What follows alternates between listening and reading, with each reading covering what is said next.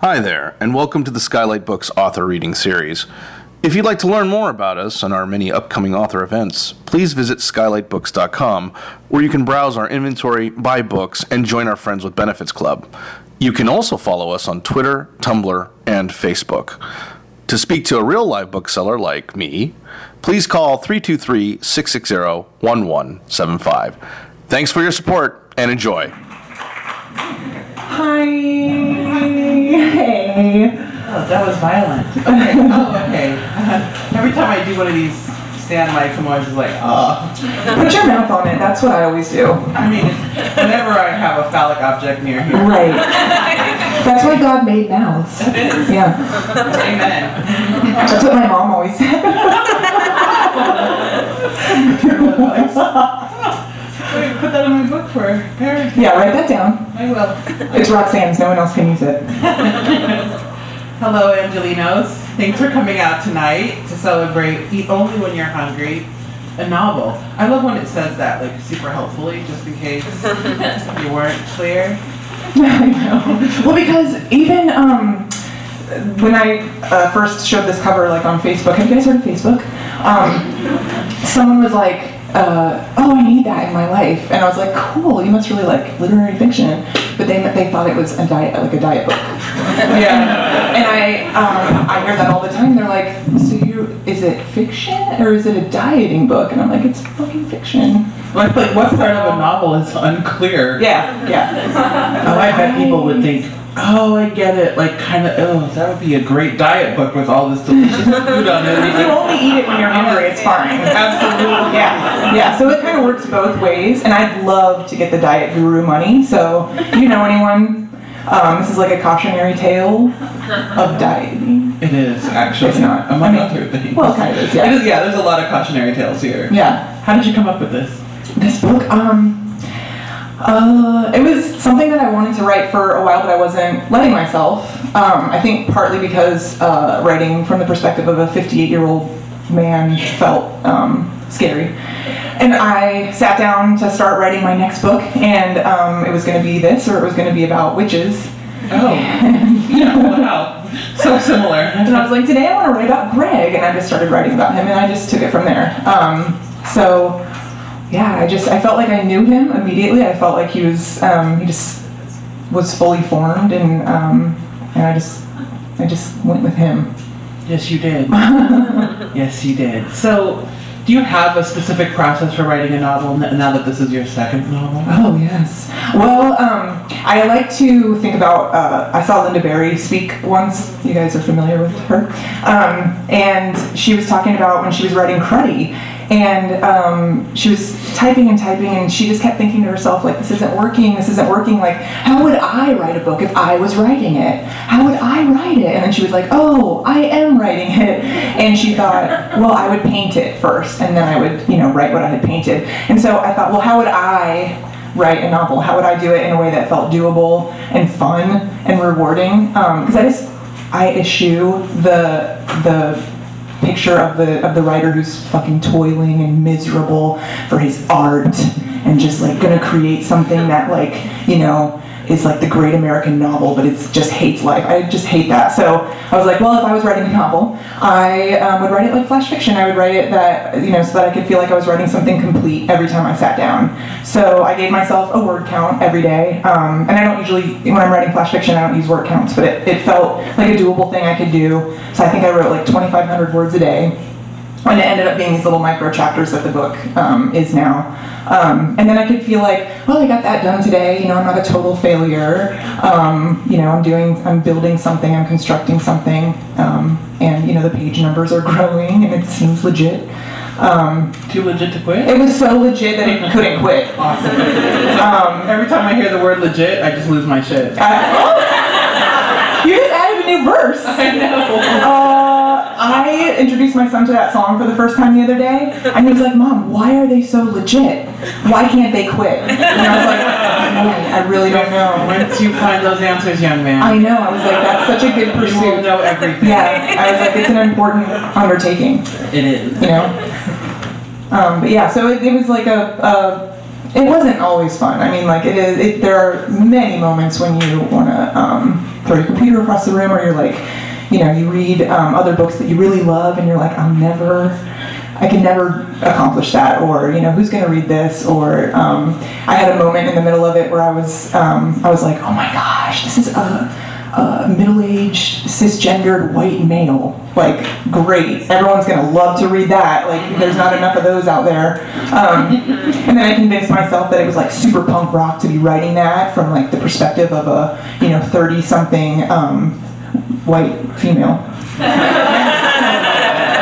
It's never been done before. So great. So it's really punk rock, and that's my success story. Do you want to read a little for us? Sure. Yay. First, I must swallow my gum. Okay. Oh, wow.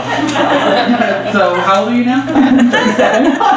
With you until you're 40? I'm the mother of 2. And I do not let my children swallow their gum. I hope not. It stays in your body for 7 years. That's not true. Oh, it isn't? No. Oh. I grew up thinking that, so every time I swallow a piece of gum, I'm like, fuck, the clock is still ticking. Another 7 years. Like right now, it's going to be until I'm 47. Oh my gosh, what have you done to yourself? I know. Well, we'll be like gut twinsies, because it's disgusting what's going on in there. Things are all stuck up in there. Yeah, I mean, all the hair I've eaten over the years, like not even my own hair. Gum. Oh. I have this thing where if I see a hair, I know. Later we can explore these things. Yeah. I'm one of those people that there's like a hair in my food in a restaurant or something, I'm too embarrassed for the server to say anything, so I just fucking eat it. That is the whitest shit I ever. Wow. No. Our ancestors did not survive for that. Oh my god. Oh. Saying it out loud did not feel good, I have to admit. Good. It fucking sucks, and my insides are roiling, maybe because of the gum, but maybe because I'm a terrible person.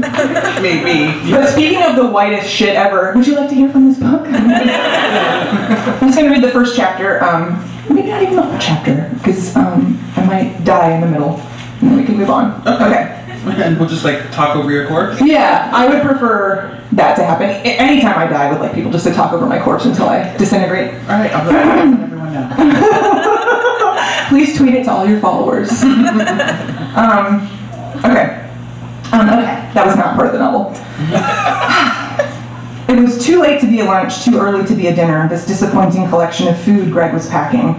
He was leaving in the odd smear of time between the markers of his day, not in the morning, not in the night, not even in the midday. After lunch, before dinner, the sun was out but getting lazy, everything starting to give over, accepting that this day's moment was swiftly passing. Maybe that was why he finally left. He had to get away from the giving over for once. His son had been missing 3 weeks. He was packing a meal using what he had in the fridge, a buttered heel of bread, a rhombus of stiff cheese, a puckered tangerine, its skin loose around the wedges inside it. When had he last bought tangerines? It had been months, maybe a year. Sometimes what he thought was a long time passing ended up being only a few weeks. Hey, when was that? Last summer? Last Christmas? And his wife answering, honey, that was only just last month. So who could know when anything actually happened? When he was a child, he often had to mark time for himself. Today is Tuesday, that I know for sure. At least I know that for sure. He was already looking forward to ignoring the lunch, stopping somewhere along the way, having a conversation with a waitress. I'm looking for my son. What came next? Shock? Admiration? He liked anticipating these kinds of things. The house was implacable, quiet and unaffected. When he left, for all the time he'd be gone, the items in the house would stay in the same place. The house was not asking him for anything. The house wasn't begging him to stay. Instead, it was watching him go. Couch, he whispered. Ottoman. Marking time, marking stasis. Then he said his own name, Greg. He could just as easily have said the other names he was known by, Honey, Gregory, Dad. But at the end of the day, he thought of himself as only Greg. The buttery yellow light coming in through the plate glass windows at least offered its confetti of dust, a stingy fanfare. His wife dusted often, almost daily, but sometimes you can't win for losing. You can't win for losing. There he was, his son, Greg Jr., GJ. Had he said it to GJ, or had GJ said it to him, and when? On how many occasions? GJ as a child crying over a bloody knee, GJ on the phone calling from rehab, GJ drunk on the couch. On couch. Likely they had said it to each other, neither truly listening. GJ with his big paw hands, his oily t-shirts, his face getting fleshy, then gaunt, then fleshy again. beautiful boy, my beautiful boy." Greg's eyes felt warm. But was he crying for himself or for GJ? Did he think he should cry, or did he actually want to cry? These were the thoughts that kept him from the trip for the past 3 weeks, for his whole life, that kept him from life. Again, he felt like crying, but stopped himself. His throat pained, feeling stretched, like it was making room for something. He didn't feel allowed to cry just yet. He had seen a woman on one of those Saturday night crime shows talking about her own missing child. "I know she's alive," the woman said, tears erupting from her eyes. "I feel it inside. I know she knows. I'm looking for her, and I won't ever stop." Greg didn't have that same certainty. He could never feel absolutely certain about anything, least of all GJ, who felt as elusive and slippery as his own beating heart. But he felt sure objectively that he should never ever stop looking for GJ, even if GJ was standing right in front of him right this minute. He put the lunch into one of the huge Ziploc baggies his wife saved and placed it by the door so he could grab it on the way out. The grandfather clock made a few half-hearted tones. It was 3:15. He hurried upstairs to pack a bag. The bedroom always smelled familiar, sweet and clothy. His and his wife's scent, their signature. Did they leave it behind them at restaurants, at church? Was the smell the same for her as it was for him? Sometimes he felt exhausted by all the not knowing, by all the wondering, wandering.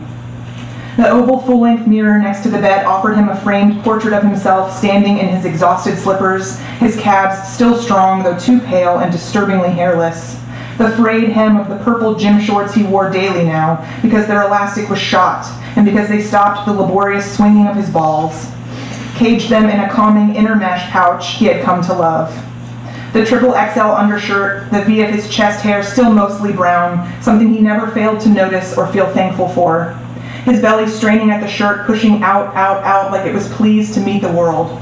Greg often attempted to quantify its heft, a belly pregnant with triplets, the hull of a small boat taking on water, a laundry sack filled with beer. He carried it around, this heavy impostor, day after day, his back giving and giving. There, too, were his hands, thicker than they had been when he was a young man, when his fingers were long and his knuckles seemed an afterthought, not the bulgy crooks they were now. His acneed neck, he never had figured out how to avoid shaving rash. He had tried steam, lotions, shaving in the other direction, all to no avail. And the large anvil of his head and face, his chin and neck connected by a flap of flesh, a sheet on the line that had grown into the pin and the grass. He could see the pores in his cheeks and nose from where he was standing, his face sprouting leaks and caving into sinkholes, consuming itself, the gnarled, tortured dough of his nose, his hazel eyes which could still appear blue or green under the right circumstances, but were always too wet-looking, like he was on the perpetual verge of a sneeze. The jagged hedge of hair, graying but still thick, a small mercy. He took it all in as he did when he could stand to. If this is what GJ has to look forward to in his old age. And then he looked away, thankful to have a task at hand. He found a crumpled duffel bag under the bed, shoved clothes and his toothbrush inside it, more than enough socks. He'd read a war novel once that said wearing wet and dirty socks was worse than getting shot. He decided he needed to throw in a pair of nail clippers as well. Then he decided to bring his father's pocket knife, though it was dull and mostly for show at this point, an item of remembrance, another marker of time. "Honey?" His wife was in the doorway. He hadn't heard her come in. Crisp white button-down tucked into a flowered skirt, feet planted shoulder-width in their white sneakers, sturdy freckled calves, hair pinned back out of her eyes, purse snug under her arm, nothing worrisome, nothing out of place. His wife was a relief to his brain. Everything about her made sense. When was the last time we bought tangerines?" he asked. He had a ball of socks in each hand, and it felt good to have something to hold, to have a purpose for each hand. His wife took a step into the room, then stopped. "Well, I was just at the store. Should I have..." She looked at the socks in his hands, at the duffel on the bed. "I was just wondering how long it's been." He transferred one sock ball to the other hand so he could have a free hand for gesturing, natural gesturing. "I guess I don't really remember," she said, putting her purse onto the chair by the door where it relaxed and slumped in on itself like a teenager. Not remembering was often good enough for his wife, and though he admired this about her, it also made him feel panicked on occasion. "I believe we had some in a salad about a month or so ago. Remember the night we had salmon steaks?" She took another step toward him. His wife knew he felt more comfortable knowing. He could see her trying to bring up the memory, force it into existence. He did remember, though. He remembered raspberries in the salad that night. He slotted in the tangerine wedges instead and decided to leave it be. He had only brought it up to buy himself some time. "You're going after GJ," she said, sitting on the arm of the chair. "I thought we talked about this." We did. You know that he might not want to be found, Greg, right? And if you do find him, you might not want to see him that way. She had picked up her purse again, was moving the straps in her hands like she was trying to figure out what they were made of. She was not GJ's mother, though she had mothered him when GJ stayed with them, and Greg sometimes had ugly thoughts about how she could never understand. She had once had to stick her fingers down GJ's throat, had caught his vomit in her shirt the way one catches falling apples. She had said soothing things, patted his back, led him into the shower, but then she had not slept in bed with Greg that night or the night after that. They did this to each other, traded rage back and forth when GJ wasn't able to take it. He knows I'll come for him, Deb. I can't ever stop coming for him. He felt ridiculous saying it out loud, overly dramatic. But Deb was crying now, holding the backs of her wrists up to her cheeks, so maybe it had been the right thing to say. I just want to know when it will end, she said, her voice pinched, almost whining. She was not a whiner. They had both retired early within 6 months of each other, had made promises about cooking classes and tennis and trips. We could take naps, Deb said, and then in the same exact tone had said, we can have sex in the middle of the day under the dining table. They had rejoiced in leaving the pressures of work behind. They were both accountants, she for a firm and he for a small group of wealthy idiots. One of his clients, a young man who owned 3 barbecue restaurants, had once asked him if laundering money literally meant washing it. But there was pressure and idleness too. Mostly they kept the TV on and went from room to room like they were playing a slow game of tag. Deb had invented reasons to leave the house, daily grocery shopping, book club, swim lessons. But for Greg, life had started to reveal itself as a series of distractions. It felt real only when he was quiet and still, emptied. Life felt real only when he felt like a ghost. Ha! Another dramatic thing. Well, now GJ needed him, and that was a welcome distraction from himself. When your son is an addict, you can think things like, he is missing, and that is a welcome distraction, and not feel like a monster. Can't you? He had become inured, maybe. Was that even the right word? It will end, Greg said. This is the end. It was certainly an end to something, even if it was only the end to the day. Deb sniffed 3 quick times, getting herself together in her efficient way. GJ's mother was the kind to let her face get messy, to fall into itself, to let the snot flow right into her open mouth as she cried, to use her face, her feelings, as weapons against him. He felt a surge of love for Deb. They were the same kind of person. He understood her, and she understood him. He almost asked her to come along. In fact, it had been what he meant to say even as he began speaking. But instead he said, I won't be gone long, which was possibly a lie.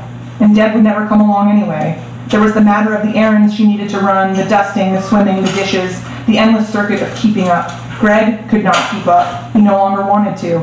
In this they were diverging, like someone had switched the tracks at the last minute, separating their train cars. They were waving at each other from windows, promising to meet up soon, so they were both lying.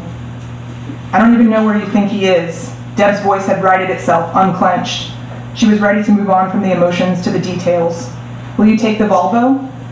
No, he said. They only had the one car. You keep the Volvo. I'm going to rent an RV. Deb stood up, smoothed her skirt, which accordioned back into wrinkles immediately.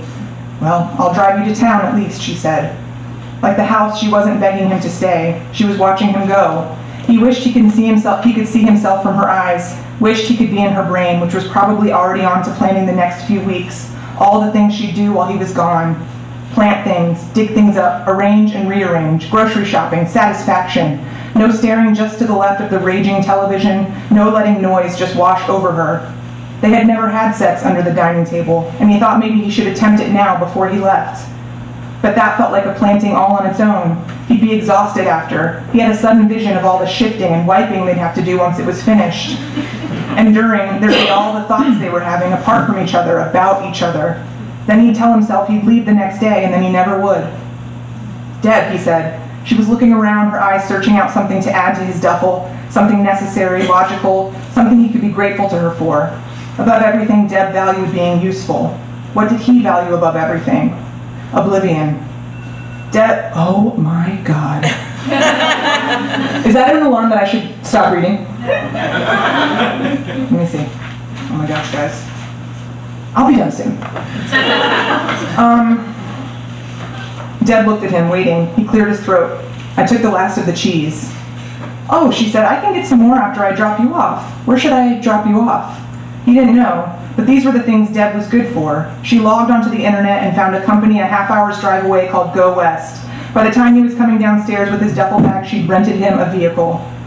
They call it a 19-footer. It's a compact, she said, a pad of paper balanced on her knees, her ankles together neatly. She tapped her notes lightly with her pen. Since it's just you, I figured that was okay. Plus, you're not good at parking larger vehicles. She was referring to the time years ago when they were moving GJ into a new apartment nearby, and Greg had backed the U-Haul into a motorcycle. In fact, it had terrified him. Even now, he found himself snapping awake after a dream where he backed the U-Haul into Deb, or GJ, or a small child that was probably also GJ. "Thank you," he said. She was still sitting, looking up at him with her eyes wide, the way she tended to when she was being a know-it-all, something he found endearing. She looked almost childlike, Deb in her mid-50s, with threads of silver shooting through her blonde hair. He could see what she looked like as a child, pretty and serious. "You know," she was saying. She handed Greg her paper and pen. She often handed things to him to put away, maybe because it spoke of their partnership, their two sides to the same shell. "I think this might be a good thing." The windows behind her showed the tall trees they had in the yard, oaks and elms and a few firs, decades old, older than GJ, swaying like her backup dancers. "I think..." She was starting to cry again, Greg saw, tears surfacing and sliding down one after another. He put his hand on her shoulder, but then she laughed, a half bark that brought her hand up to hold the other half in. "Greg, I think I might feel relieved." She laughed harder now, her mouth open, looking into his face the way people do when they want to make sure their partners are getting the joke. Greg took his hand away, but it hung in the air like it was the one part of his body that wasn't made out of flesh, like it was a metal claw or a balloon. He couldn't figure out what to do with his hand, or how he should help Deb, or if she even needed help. Her shoulders shook. She was making a silent, cackling noise. "Relief is good, right?" Greg said. He also felt relieved, was the thing. But he and Deb had an unspoken agreement not to call a spade when it came to moments like these. People had complicated emotions. That was understood between them when they began getting serious 20 years ago, and there was no need to discuss it. He had gotten fat in retirement. He had gotten slow, even more tired than he ever had been working. He carried his lethargic body as far as it could go. Even lying down felt like he was being asked to wear a suit made of mud. He felt assaulted by the possibilities of the day, exposed by the sun.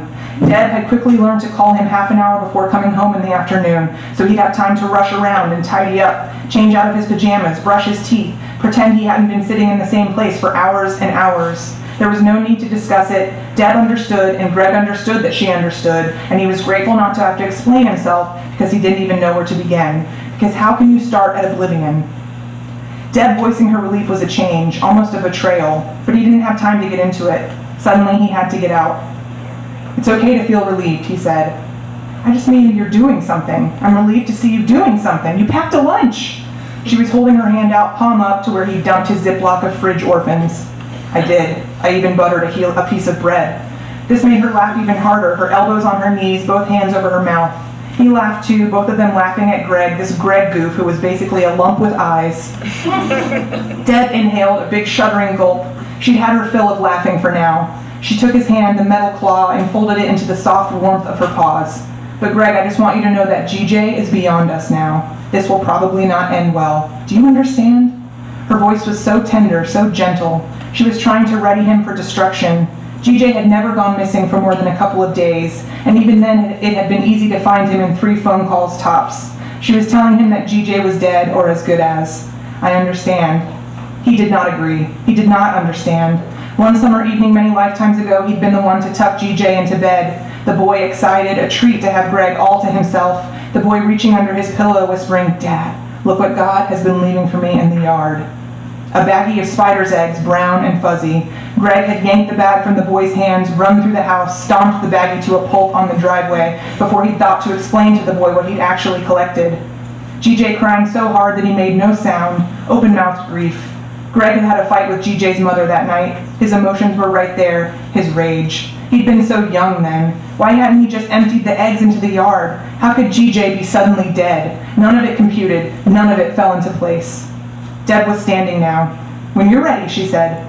GJ had gone through a phase of mimicking her mannered ways, napkin in lap, elbows poised, just off the table, saying many thanks instead of thank you. Then he had entered a phase of despising her every move, as if her way of living, her clean, ordered, thoughtful way of living was in direct insult to his. There were moments when Greg felt the same way. "When you're ready?" Like he was one of her clients during tax season. But then she reached out, ran a fingertip across his cheek, cold and soft as a paintbrush, He hadn't known he was crying despite himself until then. He felt foolish, judged by the air he was breathing. Simpering old man. Ottoman, rigid with embarrassment for him. "I'm ready," he said.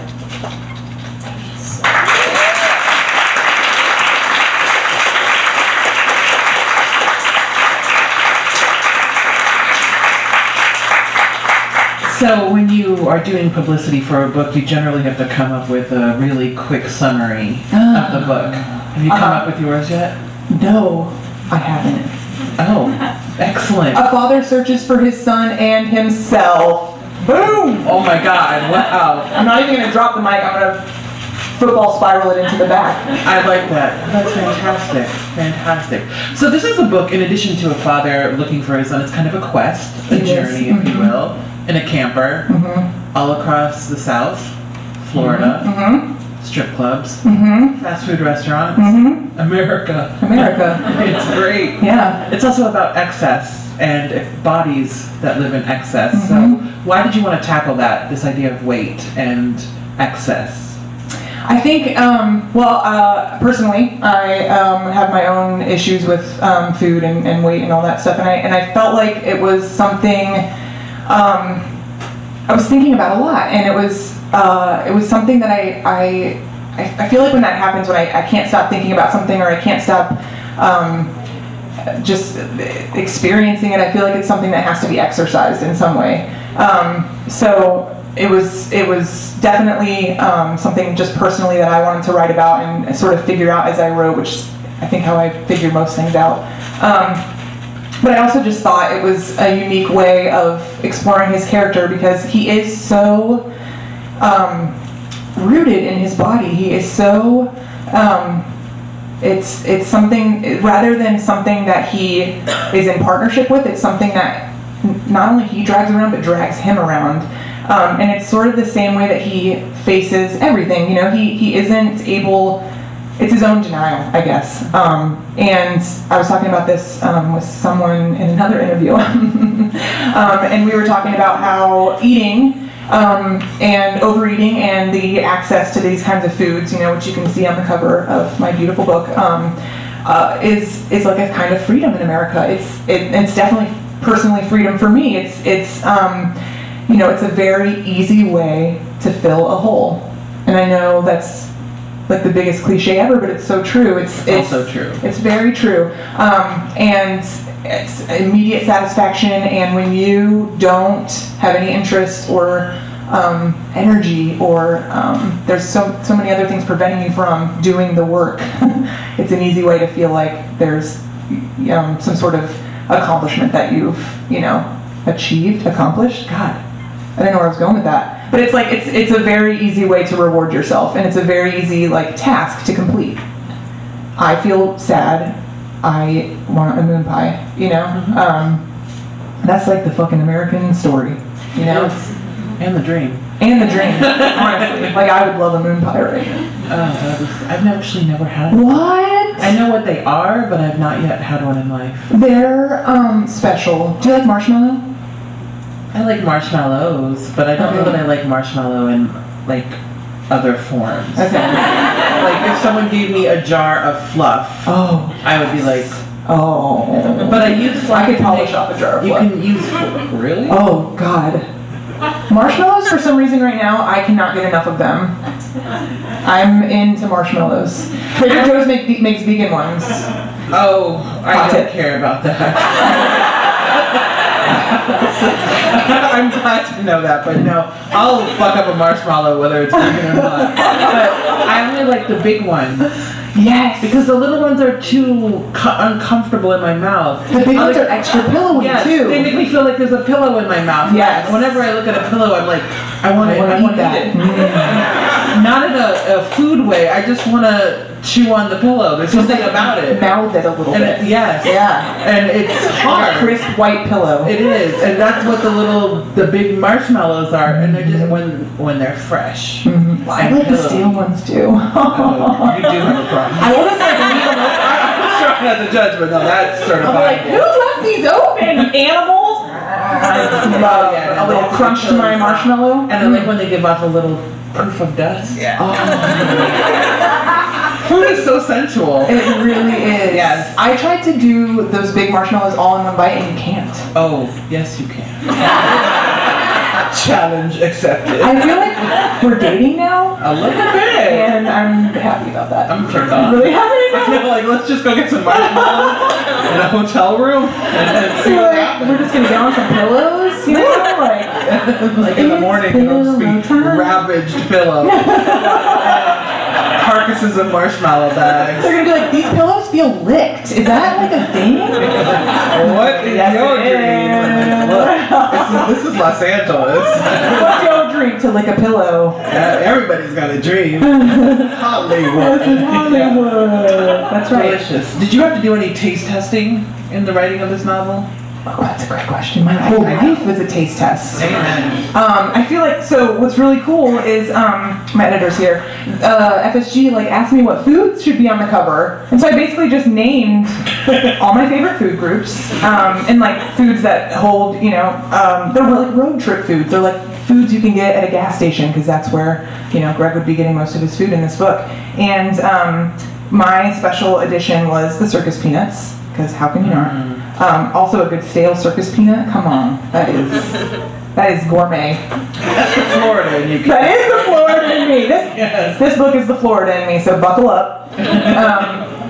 Yeah, I didn't do any taste testing. I wish that I had. It was a Should've. huge failure on my part. But you know, there's always time. Yeah, I feel like that should be an event. I feel like we should have like a buffet of these foods. I know, like Emily. book launch, like surrounded by everything on the cover. Yes, that's what I'm saying. I'm just here to give you ideas. Just like I would like to be like buried up to my neck, and like maybe my arms can come out so I can hold my book while I read, and then people can just come like And eat off of you? and eat off of me. Like Sushi Girl? Yeah. Yes. Oh Yes. my god, I hope someone's recording this. Like there's so much gold here tonight. I mean, after having 2 kids, we were talking about this earlier. After having 2 kids, I want everyone to see my body. I mean, like, I know it's like it did a cool thing, and it looks like it did a cool thing. That's extra though. That's extra $5 if you guys want to see that. So, Greg is remarried in this novel, and his first wife, Marie, is a significant part of this novel. How did you decide to like incorporate her into the story? And yeah, what were the satisfactions of bringing Marie in?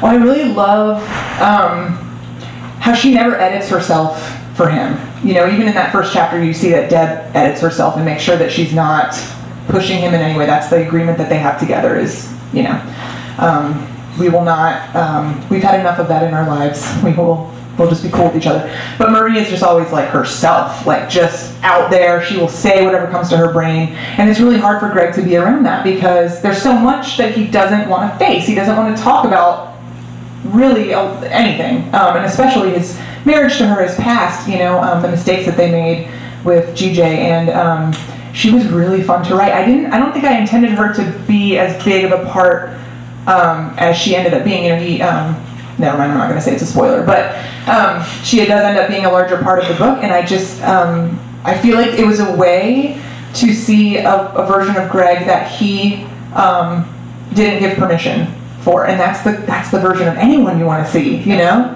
And she knew him when he was young and before all of this, and there was, that's really beautiful, you know, even though so much ugliness came after, that was like a beautiful time in their lives. So I felt like I used her as a way to call bullshit on Greg, because it's the whole book is in his head. So yeah, and she was fun. She was really fun. One of the main characters is GJ, but we never really see him. Yeah. That's interesting. Was it difficult to write from a place of absence? Yeah, well, I struggle with that a lot, and my husband hasn't read it yet, but he knows sort of he's reading it right now. I was just like, yes. I know. I saw you writing the divorce papers right now. I was just like, that's it. Lindsay's on the market, ladies and gentlemen. Whatever you tell me to do. But no, he's reading it now. I actually told him I didn't want him to read it until it was finished. So, but I was telling him sort of the broad strokes, like, oh, it's about this guy who looks for his son, and he was like, well, he has to find it. That's all there is to it. Otherwise, it's bullshit. Like, you have to, that's it. You owe it to the reader. And I struggled with that.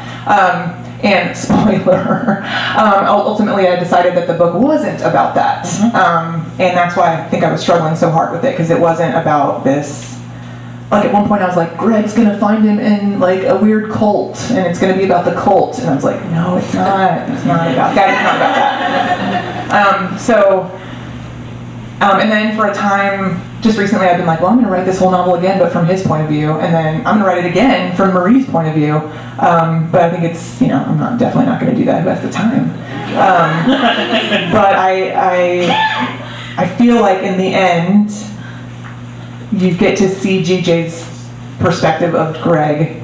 It's, in a brief but accurate way, and it was enough.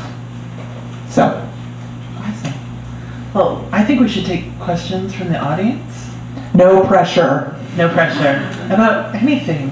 About food. Yes, my beloved. That's my friend Robbie from Florida. The biggest emotional roadblock in creating the narrative? The biggest emotional roadblock. You can answer this later. When we're hanging out later. Yeah. Well, I think a lot of it had to do with whether or not GJ, he was going to find GJ, what that even meant. Honestly, I thought I was writing a really funny, hopeful book. That's not what I've heard from readers, including my own agent. So I was like, this is like, I know that it's emotional, and I know that there's a lot of, sadness in it, but I thought I was writing, I was hoping to give Greg, or, the narrative, like a little bit more hope or grace at the end, which I still believe that I did. That's me yelling at myself. Okay. Happens. But I think that was it. I think that was like one of the main things is how far I wanted to push that, or how I wanted to bring that around. And I have people in my life that struggle with addiction, and remaining true to that was also really a big concern of mine. So yeah. Great question, Robbie.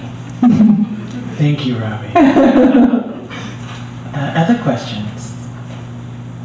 Yes. You mentioned, so you were talking earlier about it being, you were sort of afraid to, or like intimidated maybe to tackle writing from a male perspective or a middle-aged man. Was there anything about that, because part of being a writer is writing perspectives that aren't your own. Yeah. What about that did you find the most challenging?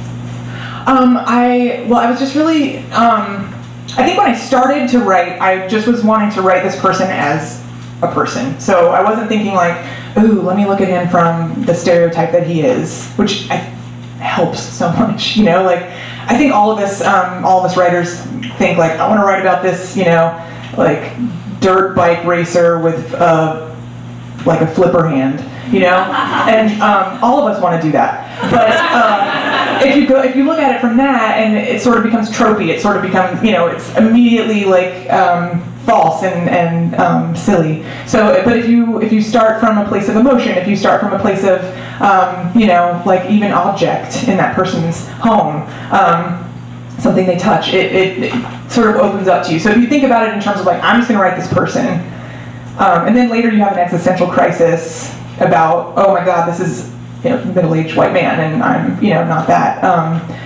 But then you just keep pushing forward. And yeah, so I think as long as someone was asking me about, this is a novel I'm writing about, and it was a male, and he had written a novel from the point of view of a woman, and he was really concerned about that. And I was like, well, did you write her as a person? Then I think you're going to be okay. So that's step number one. That's a good step. Just imagine that the person is human, and go with that. Yeah. I'm taking notes. Thank you, Roxanne. Other questions? Yes. Do you think that the title is misleading with regard to... Oh, because it sounds like a diet book? No, not necessarily, but that it actually connects with your central character? I think that's what I wanted it to do. So you're saying it's misleading in that it doesn't connect with him, or? Well, it seems a little bit random. Oh. In the book, he's thinking about dieting advice that he's been given, and one of the pieces of advice he's been given is eat only when you're hungry. Well, if you're a food addict, or you're any sort of addict, eating only when you're hungry means you eat all the time. So it's sort of a devastating piece of advice. It's but it's also sort of good news because it's like, great, well, I'm hungry right now, and I'm going to be hungry in 5 minutes. And I'm going to be, and I'm a heroin addict, and I want heroin all the time, so I'll eat only when I'm hungry, and that's great advice for me. I can keep doing what I'm doing. So that's what I wanted it to convey, and that's all I have to say about that. What is the worst piece of dieting advice you've ever gotten? I guess it's not advice that I was given. It was advice that someone I know was told. We both had babies at the same time, and her mother printed out a picture of Giselle Bundchen, mailed it to her, and said, hang this up, and this will help you lose your baby weight. Her baby was days old. I'm going to go try that immediately. Can you? Yeah, so I just... From someone's mother? I mean, that's how you lose a mom. Yeah, and I think the one that I hate the most is... Nothing tastes as good as skinny feels. Which is a lie. That is a fucking lie. And that's someone who has never had French fries. Thank you. Or marshmallows or pillows. I think let's talk about this because if you have time, you just posted a blog post of all the horrible dieting advice that you've been given on your book tour, etc. Yeah, I wrote a book called Hunger. And have you guys heard of it? It's a book about bodies and weight. It's a memoir, and I have gotten so much dieting advice since the book came out, and just absurd dieting advice, like just crazy batshit nonsense. Like, don't. Roxanne, did you know if you eat broccoli, you'll be healthy? A Canadian offered me $100 Canadian a gift, but not only that, she said that she would send me a gift worth $100 Canadian if I went vegan for 3 months and lost weight. And if I didn't, I have to send her $150 US. I mean, it was like the worst deal in the history of deals. You know, her ass got like the $100 Yankee Candle package from someone and was like, I just want to get rid of this. Yeah, make money. I know. I was just like, bitch, what? Fuck you. What did you say? Did you even respond? I did. I know, that's the best thing about Roxanne, isn't it? I did. And she was like, oh, well, I said, first of all, it's Dr. Gay. Which is like, I never use it in my life, ever, but I use it with assholes all the time. It's like American Express. I never leave home without it. And so I was just like, are you crazy? I said, you can go fuck yourself. If you read my book, you would know that I've been a vegetarian for most of like the past decade, off and on. And so like, I'm well versed in plant-based lifestyles, and I'm all for it. But no. And she wrote back that I was very rude. And you're like, I'll be wiping my tears with my own $100, okay? Like, if that's, you were like, how the audacity of reading, and she didn't read the book.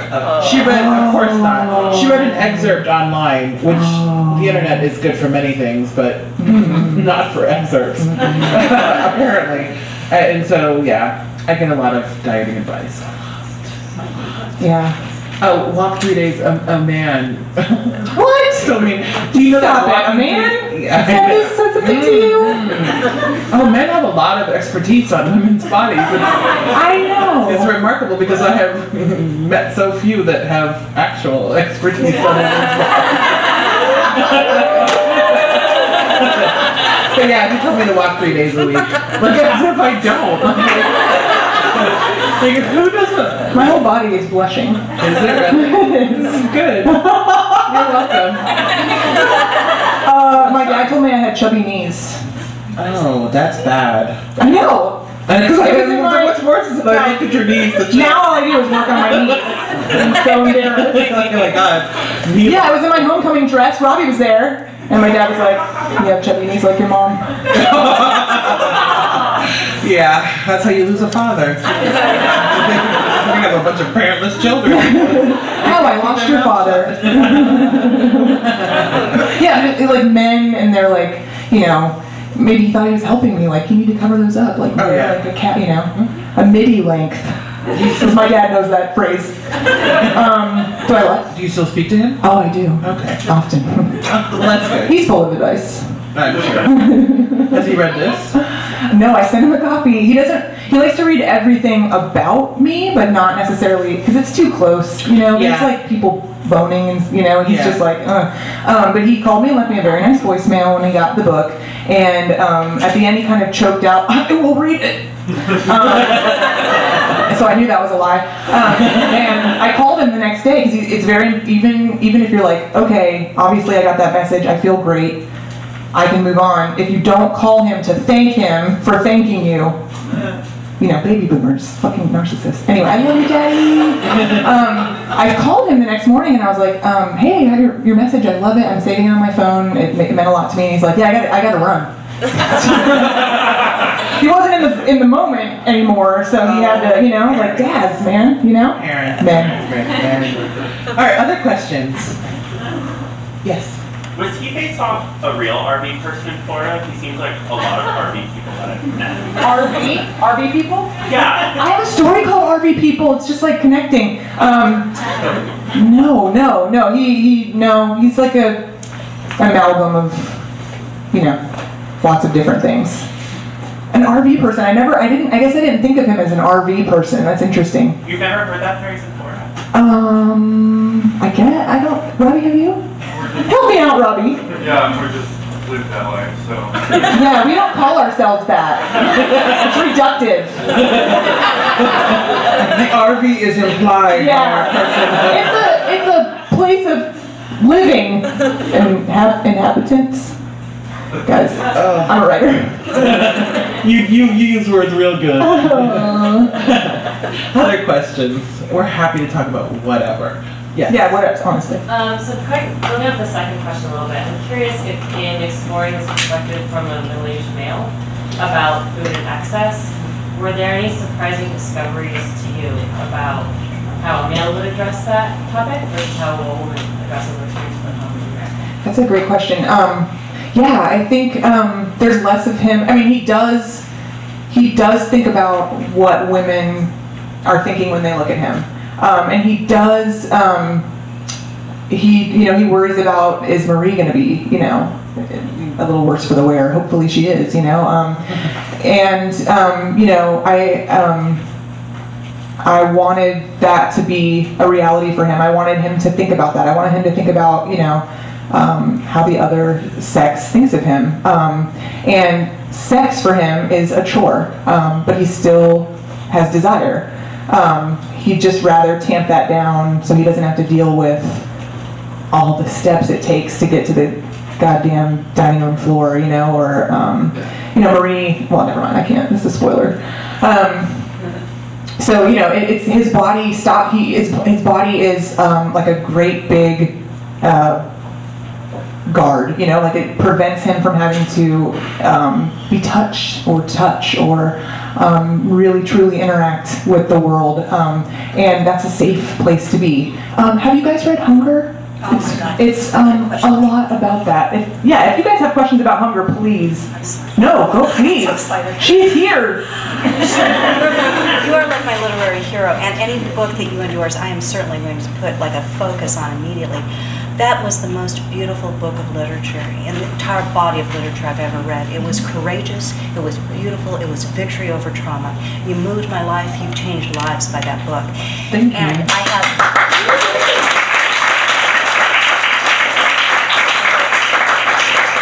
I've read all the criticism, it's unanimous. This is the most beautiful book ever written. I have some really stupid questions to ask you about, and they're going to kill me if I don't Great. and I just so love that you two are friends, and so I'm definitely, and that looks like a beautiful book. No. But I don't know if she's going on tour to Skylight. I asked them, I was trying to figure it out. I've done many events here. I know. I did Difficult Women. I toured Hunger at the library. Okay. Yeah, so I've already done my LA event. So I want to know two questions. I want to know how you arrived at the idea that middle-class girls run away by going to boarding school. Mm-hmm. It's such a unique the body of your work, when I look at it, it's such a unique perspective to just realize that, you go to school 6 days a week in boarding school and you never have to work in college. So I'm wondering how you, with your focus and your reputation, lift that out, because you're working for everybody in your books. And the other thing, and so I'm wondering how you technically how you can succeed with those kinds of observations, because you walk a big territory. And I'm also dying to know if anybody from your high school has reached out to you, because I would have been that righteous soul that would have. Oh, yeah. So, the first question is, so there's a line in Hunger about, this is how middle class girls crack up, you run away to boarding school. And, memoir is very specific, and it's about your experience. And so one of the interesting things about Hunger is that a lot of people have read the book and felt connection to the book, and have felt a universality, which is flattering, but it's not a universal book. It's my book. And so when I said that, I mean, it's of a kind of running away. It was just to point out, I'm aware of how lucky I am, that my running away was funded at a very great expense by my parents, and I went to an elite boarding school. Don't cry for me. So that's where I was going with that. And what was the second question again? That book was so beautiful. I can't believe that no one from your high school has reached out to say it was wrong, or I was there for you, or. Yeah, I've heard definitely from, the assault happened in junior high, and so I have not heard from anyone from junior high, but I've definitely heard from people I went to high school with.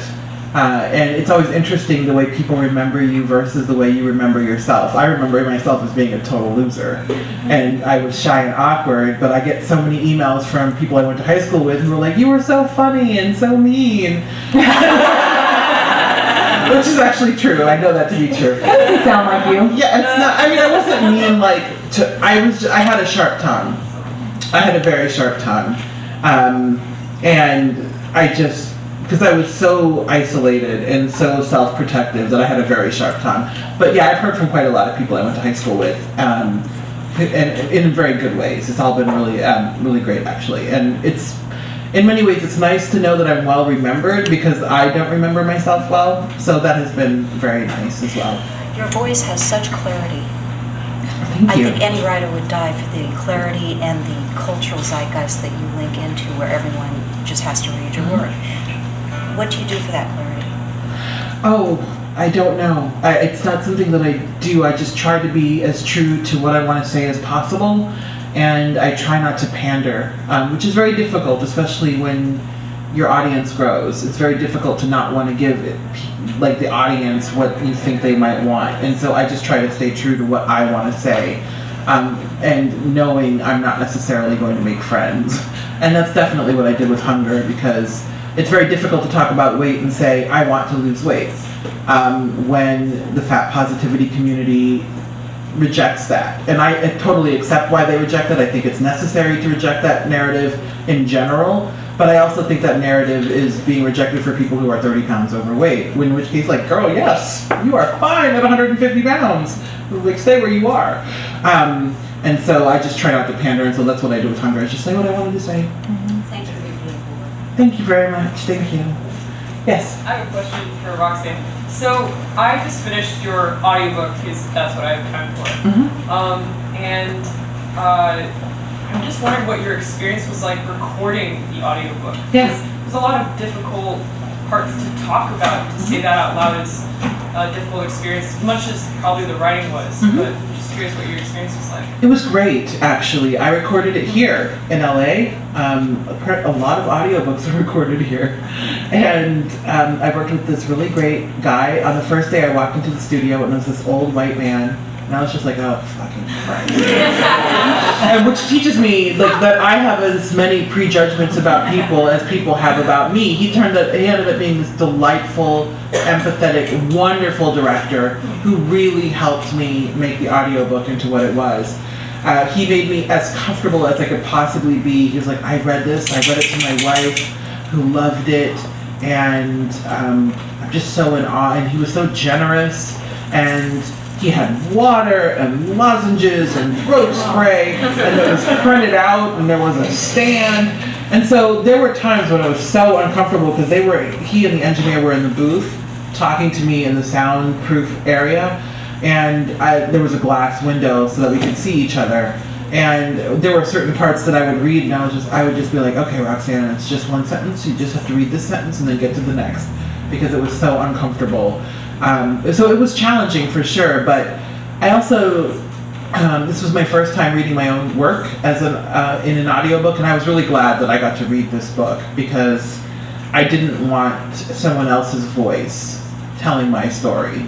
And so it was awkward at times, not painful, because it's just been long enough, especially since the assault. Like, I've dealt with that as much as I'm going to. That it was just more awkward to be intimately in this very small enclosed space with two men I don't know reading about my innermost secrets that the world was going to hear next. Like, ooh, what next? Like, maybe next we'll eat nails. So that was challenging, but it was definitely fun. And it's interesting because now it's in the process of being optioned, and for that, I think I might not be involved at all, which is weird, but the audiobook I wanted to be involved in. So yeah, thank you. Yes? Roxanne, how did you muster the courage to write Hunger? It seems impossible to believe. Oh, how did I muster the courage?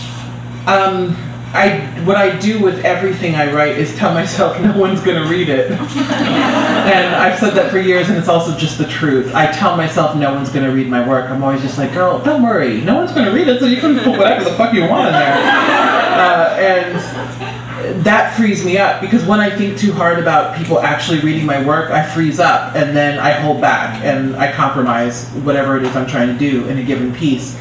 And with Hunger, I honestly was just so tired of people projecting narratives onto my body that even though this isn't going to fix anything or change the world. Oh, yes, it will. Thank you. It was still a great opportunity to be able to tell my own story in my way and without having to compromise that story. And so I was terrified, and I actually kind of still am, but the benefits outweighed the costs. Hey, Kay. Hi. How's it going? It's going well. How are you? Good.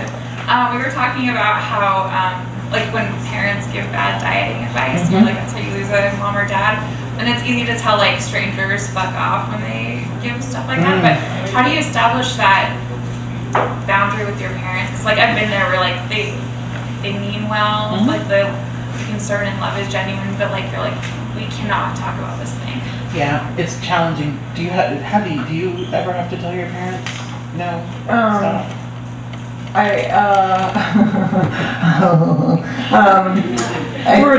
I'm thinking of different instances, and I think no. I in that moment I feel so ashamed that I just sort of agree and like, oh yeah, I'll work on yeah, I know like, or I'll make a joke out of it, or whatever. It's hard because there's so many levels and layers to your parents saying anything to you. Yeah, for me it's really challenging, but in the past 2 years I've put my foot down because I've listened to them talk about my weight since I was 13 years old, 14 when I really started gaining weight, and I'm over it.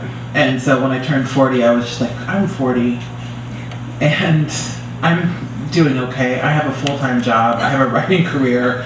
People know who I am. I bring honor to your name.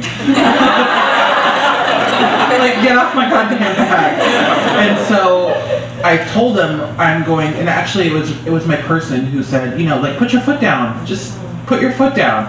I mean, because she's my greatest advocate. And so I was like, So one day I tried it and I just said, guys, we're not going to discuss my body as a family project anymore. It isn't. I'm aware of the issues. I'm working on it, but I'm going to work on it on my own time. I don't need any sort of fucking input from two very skinny people. And so whenever they would bring up my body, I would just hang up. And it took about 3 weeks. And then they got the shit together because Haitian parents call every day. So that was a lot of hanging up. Isn't it funny how it sometimes takes permission from someone else? Yeah. to like your person saying like just say no, reject Absolutely. it. It would have never occurred to Right. me to stand up for myself with my parents because that's not what Haitian children do. It would have never crossed my mind that I could tell them no and be respectful because like in our culture, you respect your parents. They're always right. And for someone on the outside to say, I respect your parents and I know you love them, but you are allowed to say no, really helped. And so it did take that, and then I gave myself that permission, and it has been so great to have conversations with my family that doesn't involve talking about my weight. And now like I'm losing a little weight and they're like, what are you doing? Click. I just had that the other day because I was like, that's not on the table. I'm sorry, that's not on the table. Like, you don't have to bring it up. I mean, you can be happy about it, but celebrate it on your own time because it's not about you at all. It's about me, and I don't really need to discuss it. And so Such a that's simple thing, but it's so hard. Yeah, it's really hard. So I would just say, you're young. It's gonna. The older you get, the easier it is gonna get to put up that boundary. And I know family is very important, just based on our exchanges. So you can do it respectfully and just say, I appreciate it, but I'm fine. Because you actually are fine. I know, what the hell are your parents talking about? I know, it's like, you're fine. I'm gonna give you permission to hang up on your parents. Yeah, seriously. I mean, I know they mean well, but no, you're absolutely fine. You're a lovely young woman, and they should just That's not what you live. Oh. It's hard, and I know that you're not gonna like walk out of here and be ready to do it tomorrow, but like a year from now, 2 years, someday it's gonna click. So just wait. It's also you just saying like, I actually really like myself, and so I reject your narrative. I really like myself, and that's hard. Simple but hard. Yeah, it's amazing how hard it is to admit I like myself. I always think I'm a mess. Oh, good. I'm a fucking mess. But God, I amuse myself. I really amuse myself. I think I'm very funny.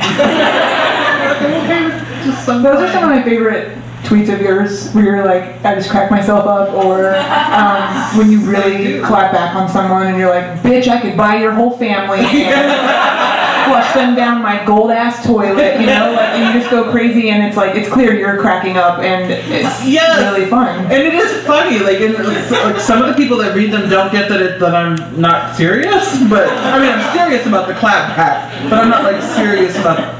Like, I'm not going to drive to your house and run over your whole family. I'm not going to actually purchase today. your family. I have better things to do. If I wanted to. Exactly. It's the principle of the thing. Just recognize.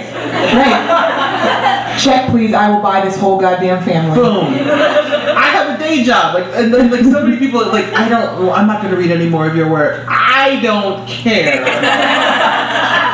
I have a paycheck that does not count on writing. I teach English, so it's not that great, but it doesn't matter. My bills are paid. Don't worry about it. It's Dr. K. It is. This mic is so ornery. Okay, I think we have time for 2 last questions. Yes. I read your book and I loved it. Thank you. I also read your book and I've read all your books and I love them all. Thank you.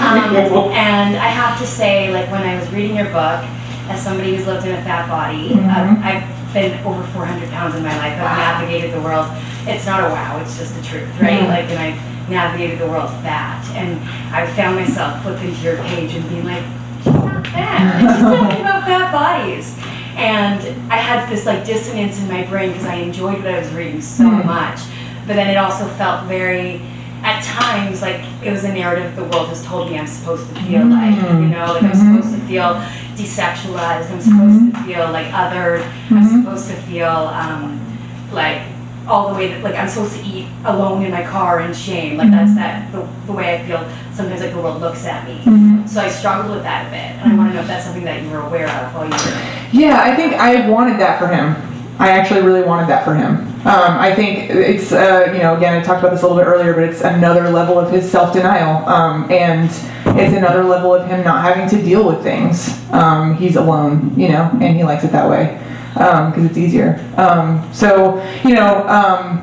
really wanted him to... This is the moment in his life when he is sort of setting out in his body and moving it, states, moving it down to Florida, in an RV, and I wanted him to, I don't know, I wanted things to be very tactile and very, he's like peeling the onion of himself, and he hasn't maybe ever done that. So I think there's a lot of shame in him. There's a lot of fear, and there's a lot of like rejection of the world. So that's, to me, a lot of that was caught up in his body issues and his food issues. So that's what I intended. I don't want to further any sort of harmful narrative, but that was my intention. Hi, I had a question for both of you about editing, because it's both very, very personal work and very, very creative work that may be outside of your usual comfort zone. How do you have somebody read that and give you feedback and criticism of it? Emily?